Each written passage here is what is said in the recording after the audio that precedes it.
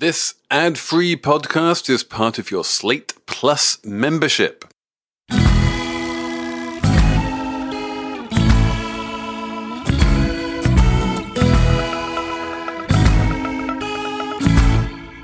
Hello, and welcome to the Fleishman is in Trouble episode of Slate Money, your guide to the business and finance news of the Upper East Side. I am Felix Salmon of Axios. I'm here with Emily Peck of Axios. Hello, hello. I'm here with Elizabeth Spires. Hello. And we are going to be talking about Fleishman is in Trouble and class and money and journalism. And we are going to do it with, obviously, the only person we could possibly do that with, the one and only Taffy Brodesser-Akner. Welcome back. It's such a pleasure to be here. Friend of the pod. We love having you on this podcast. We love having you on the Succession podcast. We love having you on the regular podcast. But now I'm just going to ask you to introduce yourself because, as we will mention on this show, you have many jobs. I have many jobs. I'm a staff writer at the New York Times Magazine, right now on leave for a few remaining moments. And I am the author of Fleishman is in Trouble, a novel from Random House that was published in 2019, and its attendant FX limited series, which is streaming only on Hulu and which debuted this week and which will run a new episode every Thursday until December 29th, I believe. And then after that, you could binge it, but you should watch it in real time, I think.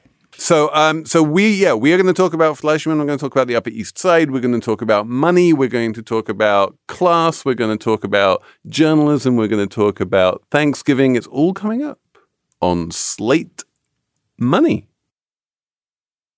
We have loads to talk about in terms of the entertainment industry, the journalism industry, the Upper East Side and everything. But we should start with plugging your show because that's obviously the most important thing. It's the only thing. It comes out every week. What day of the week? On Thursdays. On Thursdays. At 12:01 a.m. You could watch a new episode of Fleishman is in Trouble. Stay up late on Wednesday night on and Hulu. Be ahead of your friends. Yeah. And the reason why we here at Slate Money care about Fleishman is in Trouble, quite beyond the fact that we just are big Taffy fans, is because the whole series pretty much is an essay on class and money, which are almost, it seems, coterminous in this show. Like they seem to be the same thing, which as an Englishman is always very odd to me. Why? Because in where I come from, you can be, very high class and, you versus non-you, but not have any money. You can be upper middle class but poor. You can be lower class but rich. Someone like even recently, someone like Donald Trump would be the classic example of lower class and rich. Yes, yeah, agree. But also, I thought those were only plots in Jane Austen novels, but actually. Or Charles Dickens. But actually, it's the same thing. Whenever I would hear in Pride and Prejudice, she has an allowance of only a kabillion pounds a year. And everyone felt so bad for her. I'd be like, a kabillion pounds a year? That is not nothing.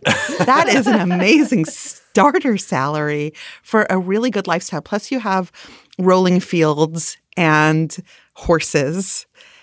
But you have the kabillion. The problem is the same problem that's in Fleishman, which is that it doesn't matter how much money you have.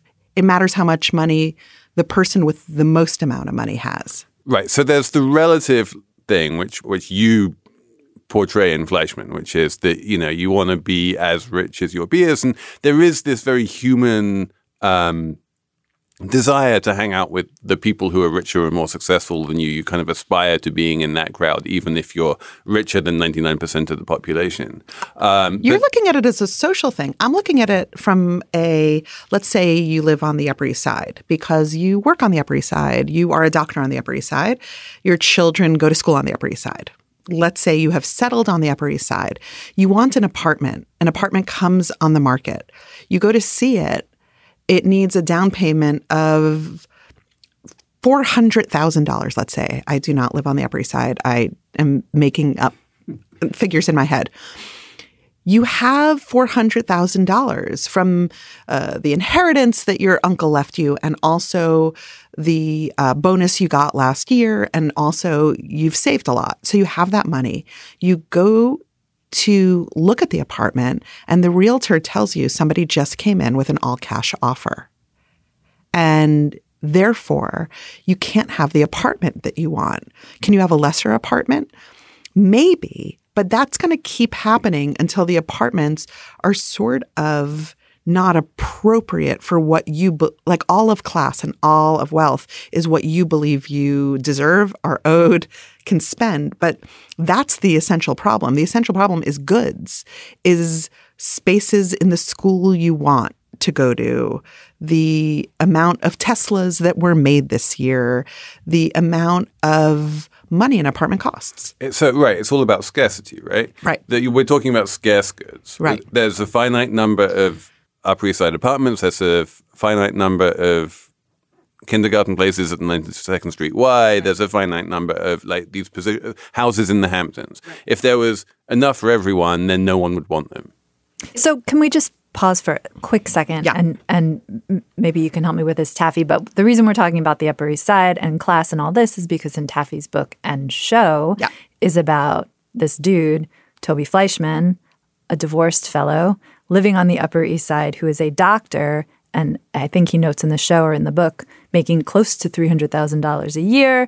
But everyone in his milieu, all the parents at his kids' schools look down at him as basically like a pauper. They say things to him like, "Oh, you're a doctor? Good for you." The good for you line comes up a lot, but it's Always. But it also, I think, does bespeak a little bit of what I'm talking about in terms of the difference between class and wealth, right? There is some kind of aura of like, I'm some kind of a good person by dint of being a doctor that you don't get by dint of being a vice president of sales at Deutsche Bank. I think it's neutral. I don't think anybody really does think it's good for him. I think they just have nothing to say once he tells them that he's a doctor. But also, he's made to be a doctor because of this strange reality of the fact, not that a doctor is morally good, but because when I was growing up, being a doctor made you rich. Everyone who had a doctor dad was rich. Everyone who had a doctor mom was rich. Like those people were absolutely rich. And a way to make a point about the way the economy has changed is by saying that being a doctor used to make you this amount of money. The amount of money stalled, right? But then these other people came in and figured out loopholes, and their money makes money now in an obscene way. It's actually Fleishman is loosely adapted from Capital, that book, that Thomas Piketty. Right. I read that book like you would read like a sad, like you would watch Terms of Endearment. I cried at the end. I was like, oh, so all of this, I'm from a family with very little money. And I tried to sort of transcend my class a little bit, like to go from middle class to better middle class in my life, and to realize that there's nothing to land in because no matter what happens, my money will never be like a soldier out in the field killing others to expand its own borders. I don't even know how to do that. I have a 1% savings account, and no one will tell me with the meager savings I have how to make my money make money. Personal finance question for Taffy. Is this not I thought that's what. But no, I want to ask you about that because the big contrast in the show is between Toby and his ex-wife Rachel, who is much richer, who can afford the swanky apartments and the place in the Hamptons and the private schools and the social climbing. Does she have the knack? Does she know how to put her money to work? Does she make money from money, or is she just earning money because she has a successful business? She is earning money from her successful business purposefully at a rate that will allow her money to make money. You think she has some investments in hedge funds somewhere? Yes. I think that she has a business and you would manager. know because she is a creature. I know. I made her up. And I think she has a business manager. And I think she has people who invest her money for her. And I think she has a business and a lawyer and all of the other words and a financial advisor. But in the end, she absolutely has the thing. The sort of maybe point of Fleishman is that you can't really do this idea that I grew up with, that if you just do what you are passionate about and are good at, and you do it at a high level, you will become wealthy, just isn't true anymore. And that's really shocking for me to find out. Like, I heard about the protests in Zuccotti Park. I know the phrase, the disappearance of the middle class, but I didn't really understand that you could be successful at the thing.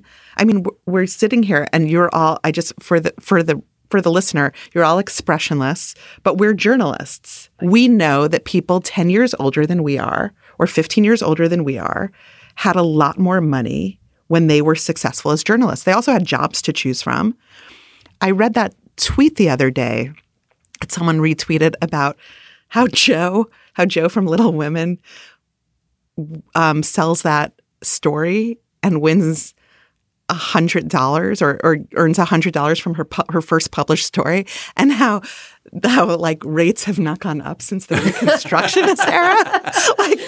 like anyone this book was born of being a journalist who was absolutely as busy as you could be as a journalist, working for not obscure places and realizing that it's not just you're not wealthy.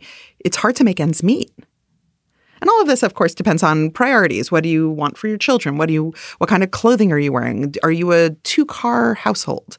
But it is meaningful to me that I grew up with this idea that if you just work hard at the thing you want to be good at and feel passionately about, that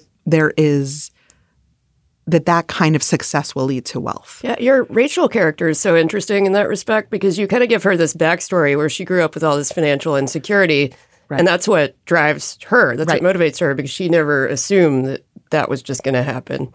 Right. But she knew that if you worked hard, you could make money. Like, all she wants is safety and security. That is her motivating. But is that the American dream? That's all she wants. Why is she a theater agent? Like, why isn't she a hedge fund person or an MBA or something really, really like super?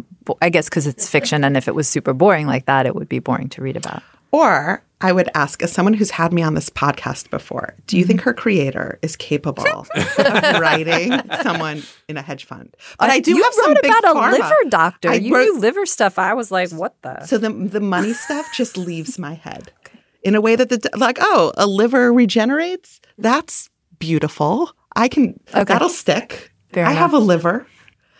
A hedge fund? But I want to go back to this conception of the American dream that if you work really hard at something and successful, then you can become wealthy. Because it seems, I mean, Emily is scrunching her nose and shaking her head. Obviously, this is not true. If I become, if you become a school teacher, no matter how good you are, you're never going to become wealthy. If you become an art historian, no matter how good you are, you're never going to become wealthy. There's lots of very skilled and... If you're an art historian and you get a post at a good school and they help buy your house, like there actually is a structure in there. I don't mean super wealthy. I mean solvent with savings and maybe something to leave your children. I'm not talking about the wealth we're seeing in this show. The wealth we're seeing in this show is the point I'm trying to make. The point I'm trying to make is that Toby Fleishman would have been a rich man, except for in the 40 square blocks that Rachel forces him to live, right? That's the point, that he could have been a rich man, or that he could have been a man who felt that he was rich or felt that he was successful and wasn't constantly reminded by these guys in pharmaceuticals or who bought up, insurance policies of AIDS patients. The doctor men of Long Island of my youth, they were very wealthy. So it was jarring to me to see Toby Fleishman be treated as just like a But shrub. are they so they are still. But if, I think they are still. But if anyone went into it, but their kids where on Long Island are we? We are 5 towns adjacent. Sure. So there's no one in the 5 towns who's a doctor anymore. In the 5 towns, they are all in their family business, or they are all in finance, or they're lawyers for people in finance. It's just that the careers that make money have changed. Yeah. But it maybe not But anything more than that. But the careers that make money have changed. The making of money, the literal making of money is the career. Yeah. Which is like not even something I can hold on to in my head. I don't understand it even. And I don't understand how you leave a day and feel that you've done something. I don't understand it well enough. But I do know that it came and it made wealth so exponential that it doesn't matter how much you make. It matters how much they make. If you want goods. That's true. Isn't there research like if you live in a rich area and you're not as rich as the richest person, you're less happy than you would be if you lived in a more diverse area? And yes, this is research that has been shown. You are 100%. You're absolutely happier if you make $300,000 in a neighborhood where everyone else is making $200,000 than you are if you make $500,000 in a neighborhood where everyone else is making $1 million. Is that because your purchasing power goes up, or because your baseline kind of resets? No, keeping purchasing power constant. It's just like once you get past about $70,000 or so, wealth becomes about relative status rather than absolute what you can buy. Right. It's all relative. Yeah. Wealth is all relative. Hence the kabillion. Well, it's not all like, as I say, like pounds. there is was your allowance back then when your father died from consumption and left you and your sisters unmarried and penniless with a kabillion. With only pounds. one servant. I know. With one servant who seems more like an intern, frankly, than. But by the way, back to your first question, class in England is very much about a title and affiliation, right? Whereas America is conceived as a place that you get off a boat and you just start climbing. We have right now the richest prime minister in British history, right? Like he is just so happy for astonishingly rich. Really? He's worth, I think, $800 million or something like that. He married well. Wow. But the point is that he grew up sort of upper middle class. He went to good schools. He went to Stanford, but he didn't grow up in that ultra-rich milieu. He married into it.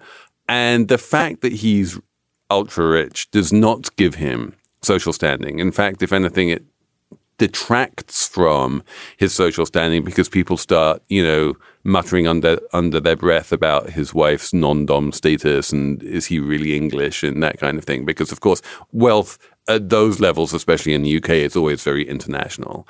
And so it makes him seem, less one of us, more one of them. That's so interesting. That's explaining something to me I never understood when I profiled Tom Hiddleston, which was that he went to Eton, yes, which made him fancier, yes, but it's not good to be fancier.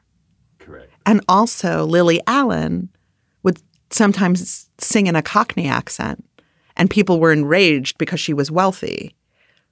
But I don't know, maybe those are not related. No, but they're totally related, yeah. Wait, you're saying it's like uncool to be super rich in certain circles? Or it's un-English. wear it. Like you're not, like Un-English. something, like It's like why really they used to say like the really rich WASPs would wear like the threadbare sweaters and things because they didn't spend their money or they didn't want to appear to be showy off. You don't show off as much.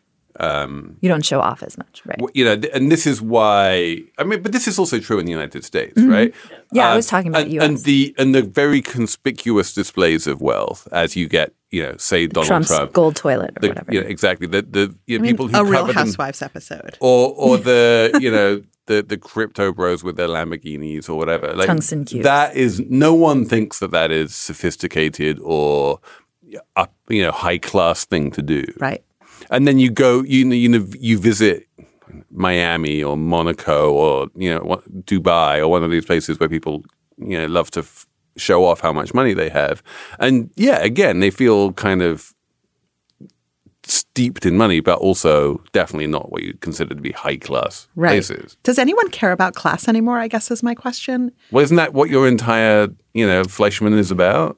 It's not. It's about class and it's about money, but it's very much about old money versus new money in class, but old money versus new money in actual practicality, and that the new money is never as much as the old money because the old money has been earning itself for so many years. In fact, I was trying to explain to my children when I read Capital in the 21st century why I was crying. And I showed them there's like there's a documentary of it, but there's a shorter one on YouTube that just lays it out to you. They didn't cry from that because they don't yet understand it really, and they were very young. But I guess it doesn't matter to the people who are the crypto bros and the Lamborghinis. Like, maybe they're just enjoying their new wealth. I think that everything I'm talking about, which sounds like a vanity, is really about survival. It's about we all judge each other's metrics of what we think of as survival, right? Like, some people think you have to send your child to a private school. Some people think you have to send your child to camp. In my family growing up, and in a lot of families I knew, it didn't matter how much money you had to send your child to a Jewish day school. Like, that was an absolute value. It was not a compromisable thing. You did not know a few people in public school I'm sure there were, but the school wouldn't make it easy for you because it was a thing of what was considered in those families, not my own, as not my current family, as a thing of survival. So we decide what we need beyond food and water and shelter that is survival, and then we make it a rule and we work for it. And I guess what was surprising to me and what the book was born of was the hoarding of goods at the top, that there wasn't enough for everyone. Yeah, there's just coincidentally, I was reading a book called Why We're Restless, and it's just entirely about why well-off middle-class people are, dissatisfied. And there was a quote, and it was from either Montaigne or de Tocqueville, where he said something to the effect of, when you have a kind of monolithic community where everybody's middle class, the end products are just envy and anger all the time. Right. That's so interesting. So they even knew then.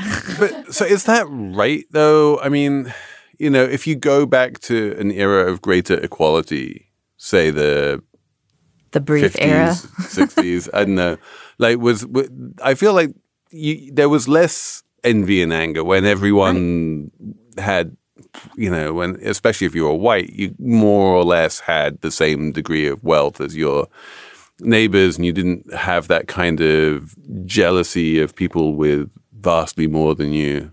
As far as I understand, that was a very brief moment in time. But also the spread was less, right. And also we assigned morality to that, right? We said if you worked hard, you could get there, and in that space, there's a decision to say, I'd like to spend more time with my family. I would like to not work on weekends, or whatever it is that gets you there. It was a brief period of time, but the spread wasn't so big, right? Like, have we ever been in a time where the salaries of middle-class people who call themselves successful are so disparate? Right. I mean, if you just look at the CEO to worker pay ratio from the time you're talking about, it was like probably like 60 to 1. And now it was like 20. Yeah. And now it's, I think, like 500 to 1 or something like that. And the cost of higher ed going up as much as it has, when that's one of the biggest class mobility tools still. Right. Yeah. The things that used to be easy signifiers of middle class wealth are now really just for rich people, like good college or vacations.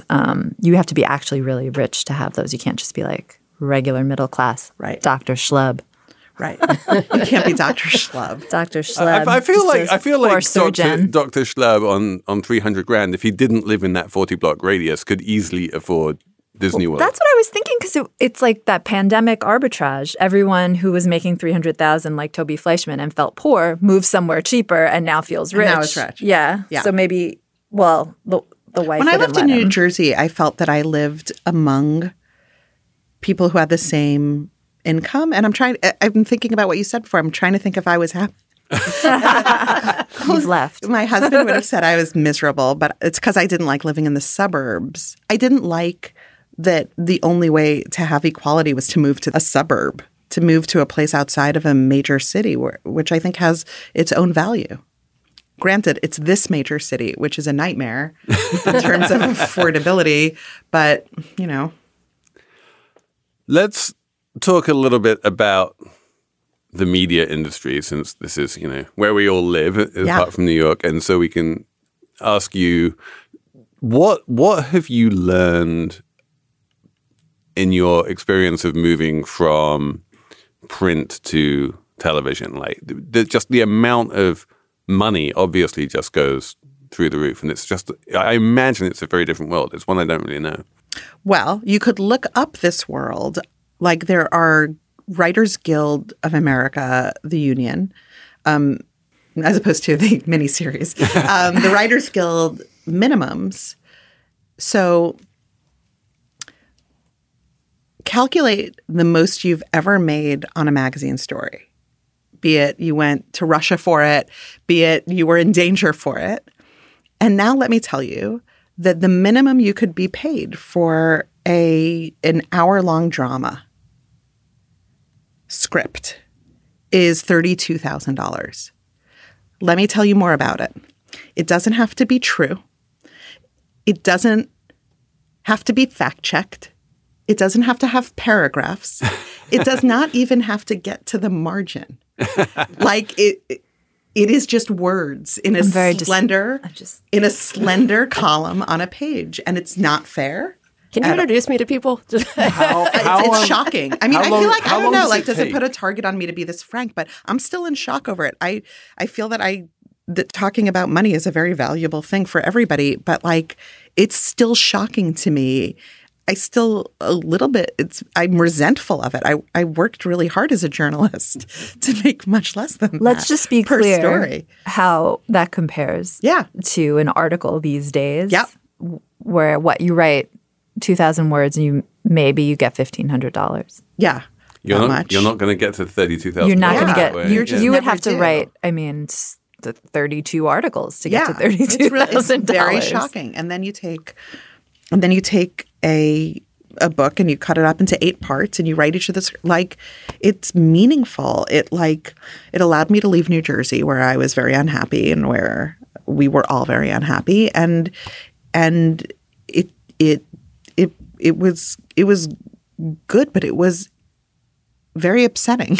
It was very upsetting that the people I know have dedicated their lives to newspaper reporting, to making sure that we all are informed, to saving our democracy, it's different.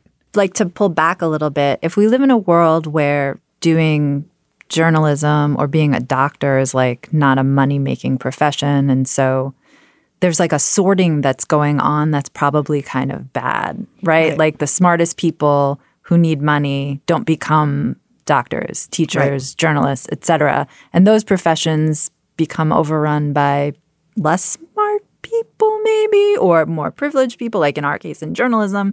If only rich people who went to Harvard become journalists, that's kind of a problem, bigger picture for what gets reported and what people think is important, blah, blah, blah, blah. Like, that's all why this kind of matters, big picture, besides us being frustrated, or maybe just me now. No, we're all frustrated. A new industry. I'm still in this. I still work at the New York Times. I'm expected back there.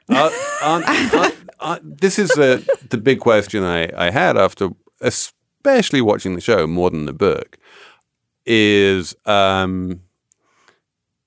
everyone in this show is a terrible person. Is it like Really? The kids, the children are nice. Maybe the children. Do you think everyone's a terrible person in this show? Well, I mean, okay, let me. I think they're all going through midlife crises. But what I will say is that not everyone is a terrible. That's probably an extreme way of putting it. But certainly the way that the Upper East Side is presented is that it is a very terrible place and incredibly superficial and just not a place that any right-thinking person would ever want to set foot in, basically. Is that, do you think that the Upper East Side of Fleishman is in Trouble on Hulu is the Upper East Side, or is that like that's a great exaggeration question. And a caricature? So when I interviewed Jonathan Franzen, he was selling his apartment on the Upper East Side, and I hope I'm quoting him correctly. He felt like, the Upper East Side was almost the last middle class neighborhood in New York. Yet one more reason to think that Jonathan Franzen is a dick. But no.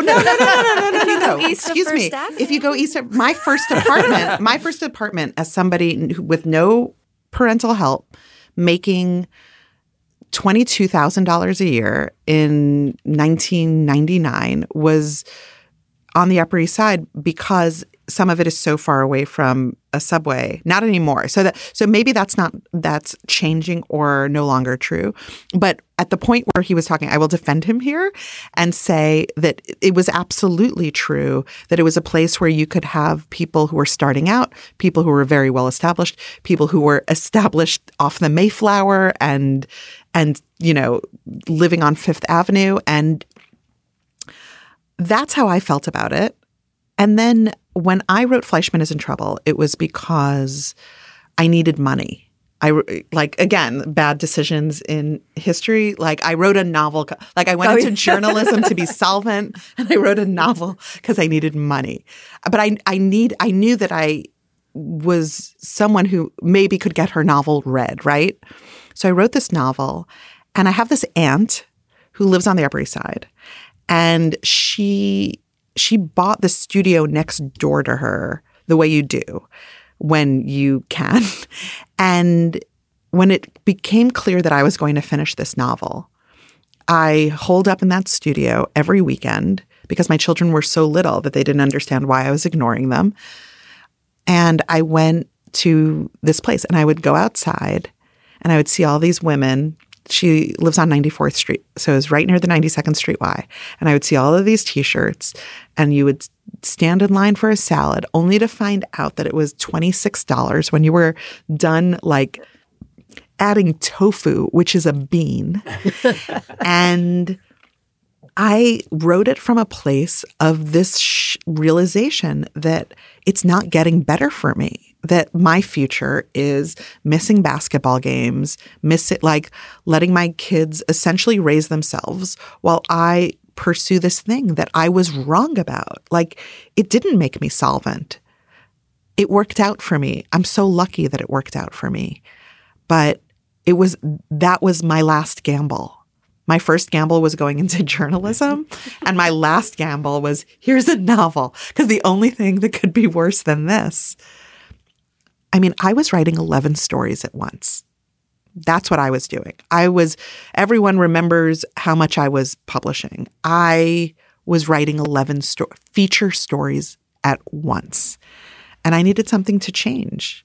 That's how this happened. So that's the Upper East Side that I saw through my incredibly bitter eyes when I was missing soccer games and basketball games to finish writing this book, yes. And the thing that we have learned from all of this is... And also, wait. I want to say one other thing. One other thing about that. It is important to know that is very often the lens journalists view things through. When I was writing about Gwyneth Paltrow, it became clear to me that why does everybody hate Gwyneth Paltrow was a question I went in with. And the answer was, I don't know if they do. She's a successful businesswoman. She was a popular actress. It seems like the people who write about her do. Why? Because we're all journalists. We should be disqualified from writing about people like Gwyneth Paltrow because of how we see people like Gwyneth Paltrow. On which note, I think that's it. So yeah, thanks for listening. Thanks for sticking with us for as long as you've been listening to Slate Money, which for some of you is getting on for 8 years. I am Just super this grateful for episode. that. This episode alone is 8 years long. We're up there with Joe Rogan. We will be back next week with a slightly more normal episode of Slate Money. But in the meantime, many thanks to Anna Phillips for producing, Slate for hosting, and all of you guys for writing in. Slate Money at slate.com.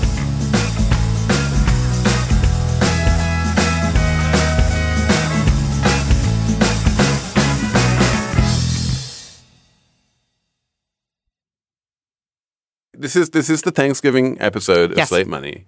You are one of New York City's foremost chroniclers of money. What is the Venn overlap there? What is the connection between what we should be thankful for and money? Do they overlap at all? Are they completely basically the same thing these days? Gratitude and money are still very different. They're still very different. We should be grateful for that we still have free speech to discuss these things.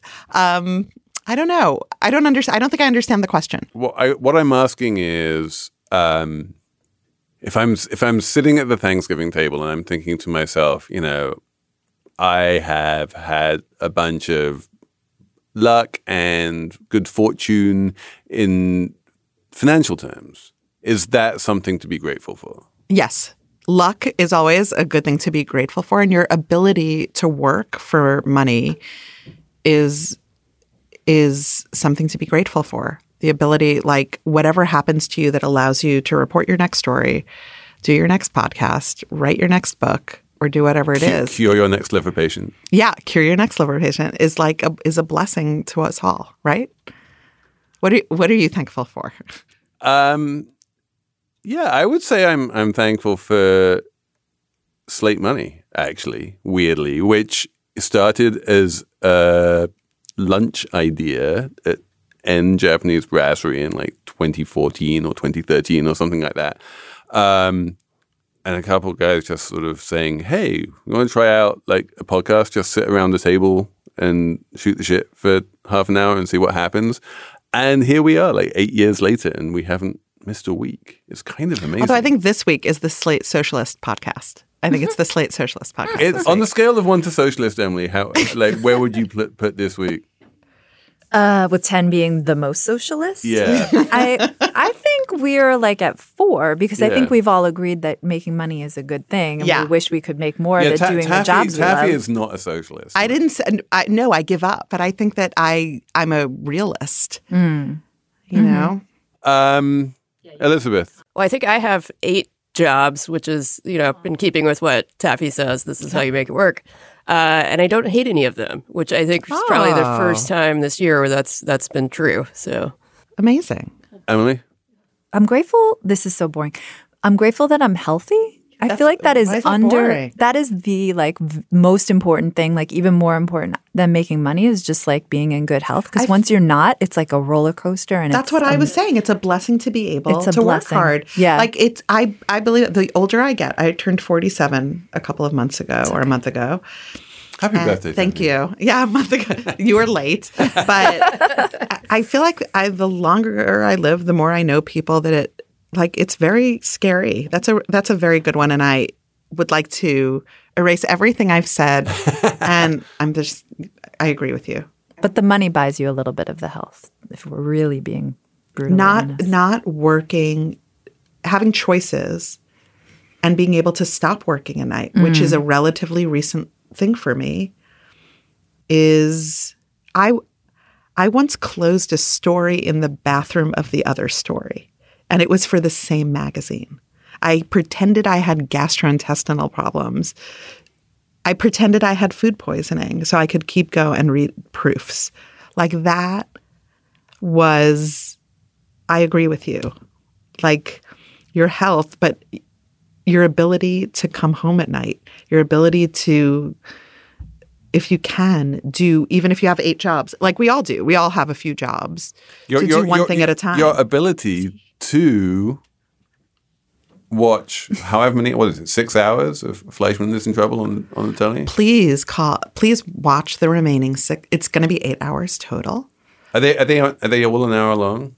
They occupy the space of an hour, but they're at different minutes. And I think the 7th episode's a little longer and the 8th episode's a little longer. The 7th episode is strong.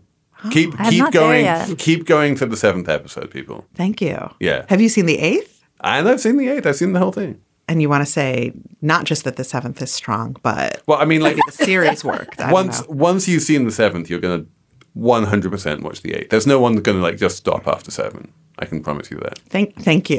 Wow. Please watch till the 7th episode. This dubious fandom. So excellent. On which note, thank you, Taffy, for coming in. Thanks for having me. I hope I didn't say anything terrible. Oh, it would be so much better if you had.